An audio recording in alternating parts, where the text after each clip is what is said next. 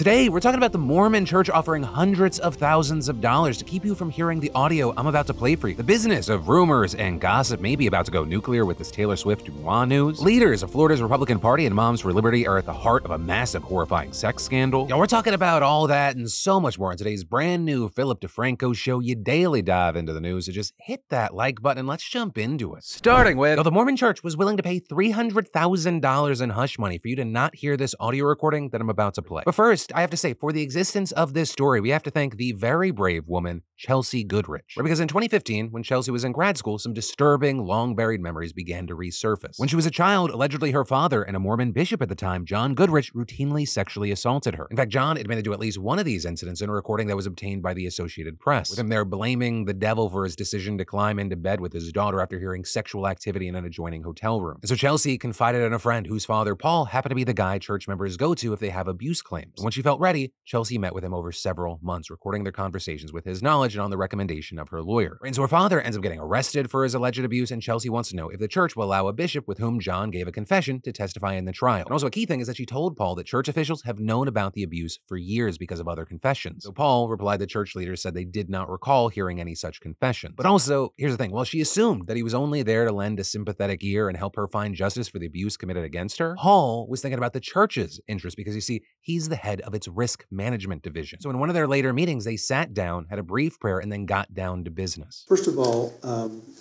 I sent you a letter indicating that the church was prepared to assist up to $90,000. I've been back, and so I have authorization up to $300,000. As an exchange for that hefty six-figure sum, we both agree that we will not disclose that we've settled with you, and you will not disclose that you've settled with the church. You acknowledge that there's been some recordings made of all of our communications, and that you agree to destroy those recordings within 10 days of signing this. With him then saying that the reason the church wants those recordings destroyed is to protect him from being clipped out of context by lawyers. Now with that, clearly, since you just listened to them, you know that the recordings were not destroyed. That's because reportedly a now ex-church member who attended the meetings as Chelsea's advocate and recorded the audio was not bound by the confidentiality agreement, and so he gave them to the AP. But also, by the time they came out, so much had happened to John already. Where Chelsea's abuse trial inspired another woman to accuse him of having non-consensual sex with her after sedating her with a drug from his dental practice. And in recorded phone calls, he admitted to drugging her, apologized, and asked her to lie to the police. So things weren't looking great for John, but then a controversial Idaho law threw a wrench into everything. Because in the state of Idaho, clergy are actually legally exempt from having to divulge information about sexual abuse gathered in a confession to authorities. And so then, without the bishop's testimony, prosecutors dropped the charges, also telling Chelsea's mother that her impending divorce with John and the years that had passed since the alleged abuse might prejudice jurors. And so in the end, John only pleaded guilty to distribution of a controlled substance, and a judge sentenced him to just 90 days in jail and 3 years of probation. And so while, yeah, he's also been excommunicated from the church, John's a free man now, still practicing dentistry in Idaho. And while this individual story on its own is horrifying and fucking infuriating, it has also understandably brought Idaho's law protecting the confidentiality of spiritual confessions under fire, especially as sex abuse scandals have rocked the Mormon church. But there you have defenders arguing that without it, people would be too afraid to confess their sins and their souls wouldn't be saved, and arguing that confession is supposed to be between your clergy and God, nobody else. Personally, I don't know, I'm on the side of not protecting abusers and monsters. I'd like to think that if a God exists, they would agree with that, and if they didn't, that's no God of mine. And then, do you remember this video? Right, that's Trevor Jacob. He's a YouTuber. You're seeing a plane crash, and it turns out that he staged it. And he posted this video that got him millions and millions of views, but it also prompted an investigation by the FAA. The agency ordering him to preserve the wreckage, but then he lied, saying he didn't know where the plane went down. So as it turned out, he and his friend actually moved the plane, cut it up into smaller pieces, and then dumped it at a small airport. With all that then resulting in him being stripped of his pilot's license, also pleading guilty to one count of destruction and concealment with the intent to obstruct a federal investigation, which notably, not a little thing, it carries a maximum sentence of 20 years in prison. However, he had his sentencing today, and instead of 20 years, he got just 6 months. So really, he's kind of lucky because it could have been so much worse for him. At the same time, people going, hey, it's good that someone doing something dangerous like this is being held accountable. But really, looking at the story, all I can say is, don't be stupid.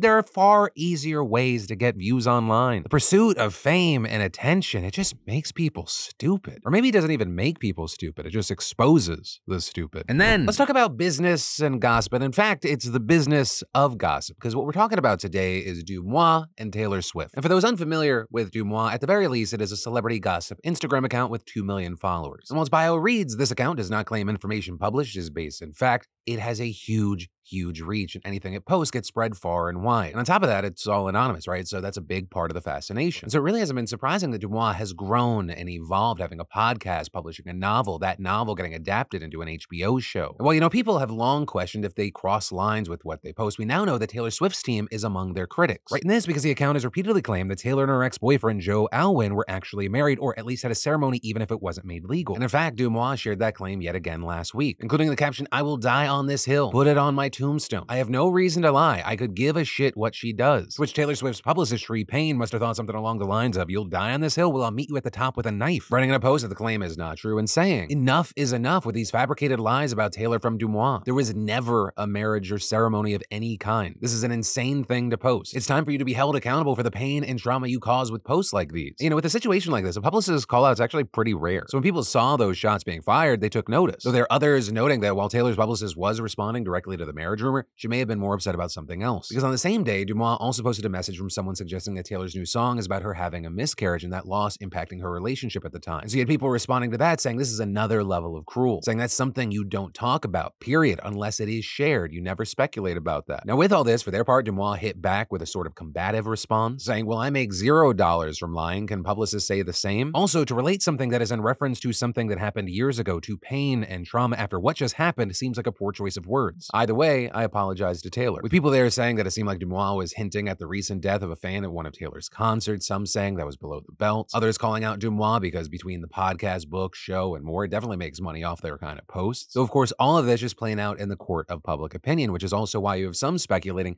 is Taylor's team getting ready for more? With some speculating, using the words trauma and pain is so strategic because you can't sue unless there's measurable damages. Calling something trauma makes it a measurable damage. It's the first step of documentation before taking legal progression. Though again, that's just speculation. I think words like pain and trauma are used far more regularly in 2023. But for now, we'll have to see if and how things will play out. The only thing I know for sure, though, is whether it be DeuxMoi or someone else, this will continue. Right? This sort of thing, because gossip and the rumor mill, they haven't gone anywhere. They've just evolved over the years. Whether it be more mainstream outlets that have existed for years and years, like TMZ, I remember coming up on YouTube and Perez Hilton being one of the biggest people on the internet. All these things exist and will continue to exist, and new things will pop up because there is an appetite for what they're serving. And I don't know if that'll ever change because it feels like that's just the ugly side of fandom. What's your opinion, right? You have the story, some of my half-baked thoughts.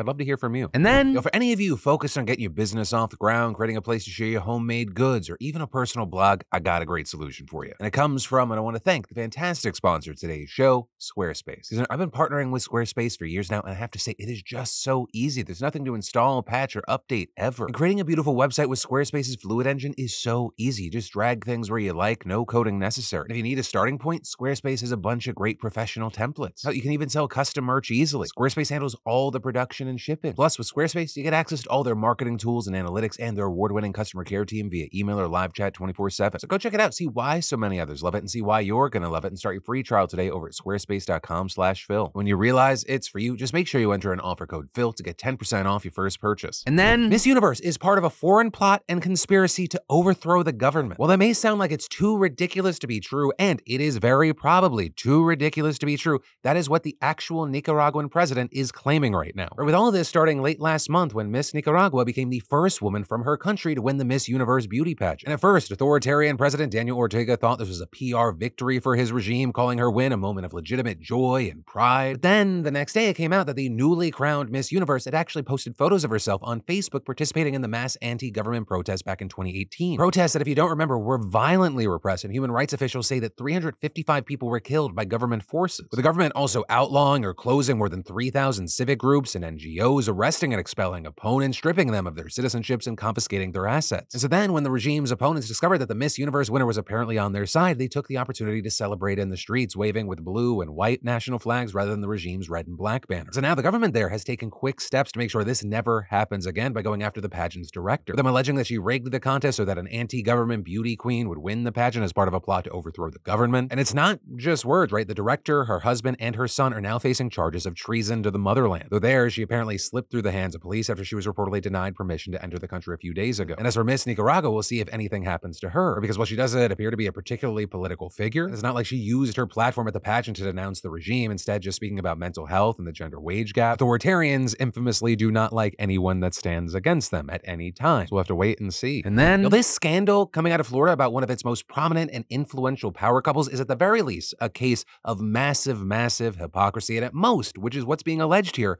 a crime. And at the center of all this, you have Christian Ziegler, who is the chair of the state's Republican Party, and his wife, Bridget, who is an elected member of the Sarasota County School Board and a founder of the right-wing national group Moms for Liberty, right, which you've maybe seen pop up in the news because they work to elect school board members nationally who oppose curriculum about LGBTQ+ rights, gender and sexuality, race and discrimination, and all of that on top of fighting for banning books on those topics. In fact, it's been reported that Bridget played a huge role in designing and enacting Florida's infamous Don't Say Gay law. And so because of all that, they have quickly risen to become major figures in the conservative movement who are widely recognized for their pro-family Christian values. However, a lot of that's changing right now after a heavily redacted report from the Sarasota police revealed that Christian's currently under an active criminal investigation for a rape allegation by a woman who he and his wife had a three-way sexual encounter with. And since the initial report was made public, media outlets have since obtained a search warrant affidavit that provides many more details. Like both Bridget and the woman confirmed to police that they had a three-way sexual encounter with Christian over a year before the alleged assault, which took place on October 2nd. The document also saying the woman had agreed to have another sexual encounter with Ziegler and his wife that day, but she changed her mind and canceled after she learned that Bridget wouldn't make it. But they're telling Christian in a message, "Sorry, I was mostly in for her." But according to the affidavit, the woman told police that he still showed up at her apartment uninvited and raped her. And she reported the alleged rape to police 2 days later and got a rape kit done at a local hospital. The affidavit also detailed messages between the woman and Ziegler after the incident, including one where she told him she wasn't okay with what happened, but he repeatedly told her she was his friend and tried to change the topic. Also there, in recorded phone calls between the two, Ziegler denied that he had sexually assaulted her. Also, some outlets obtained a reporting of the 911 call 2 days after the alleged assault, where a friend of the woman asked emergency responders to check on her apartment, telling police that the woman hadn't shown up to work for 2 days, and when she called, she sounded drunk and told her friend that she had been raped and was scared to leave her house. Now, with all this, Christian Ziegler, for his part, has told police that he and the woman had sex, but saying that it was consensual, and he actually recorded it on video and uploaded it to Google Drive. Although there, police said in the affidavit that they weren't able to locate the video and have served Google with a search warrant. We also had a lawyer for the Florida GOP head denying the allegations in a statement to reporters and adding, "We are confident that once the police investigation is concluded, that no charges will be filed and Mr. Ziegler will be completely exonerated." But even with that, the situation has drawn a ton of backlash even from Republicans in the state, including from DeSantis himself, who actually called for the party chair to step down and said, "I don't see how he can continue with that investigation ongoing given the gravity of those situations, and so I think he should step aside." And with that, he also went on to say he knows the couple well and he hopes the allegations are false, but still adding, "He's innocent till proven guilty, but we just can't have a party chair that is under that type of scrutiny." It was also echoed by other Republican leaders who also accused the Zieglers of going against Christian conservative values that they claim to champion so loudly, with Republican State Representative Spencer Roach telling reporters, "They have held themselves out to be paragons of the Christian conservative family values, a prototype, and I think there's a very heavy sense of betrayal, certainly within the Republican Party," with him also adding that this has plunged the Florida GOP into absolute chaos, saying, "I would describe this as just an absolute body blow to the Republican Party. Everyone that I've talked to about this is in an absolute tailspin," right? And again, because what we're talking about is one situation, but there are two things that are playing out, right? There's a very serious criminal accusation, and then there's just the general hypocrisy. And so that's why you've seen a lot of people specifically taking aim at Bridget Ziegler, calling her a hypocrite because she so fervently fought against LGBTQ+ rights, but apparently not for herself. People saying things to her like, "We are very sorry that our gay marriage brings disrespect on your sacred institution of bisexual swinging open marriage. And I'm so glad that the Florida Board of Education has approved for Florida school libraries, mommy and daddy and their very special friend." But with all that said, understand this is still developing. Now, as of recording, Christian Ziegler has refused to resign, saying in an email to members of the Florida Republican Party this weekend, "We have a country to save, and I am not going to let false allegations of a crime put that mission on the bench as I wait for this process to wrap up." Also claiming that he's just being targeted by liberal activists and that his wife is behind me 150%. But as far as how this is going to play out both in legal court and the court of public opinion, we'll have to wait and see. But that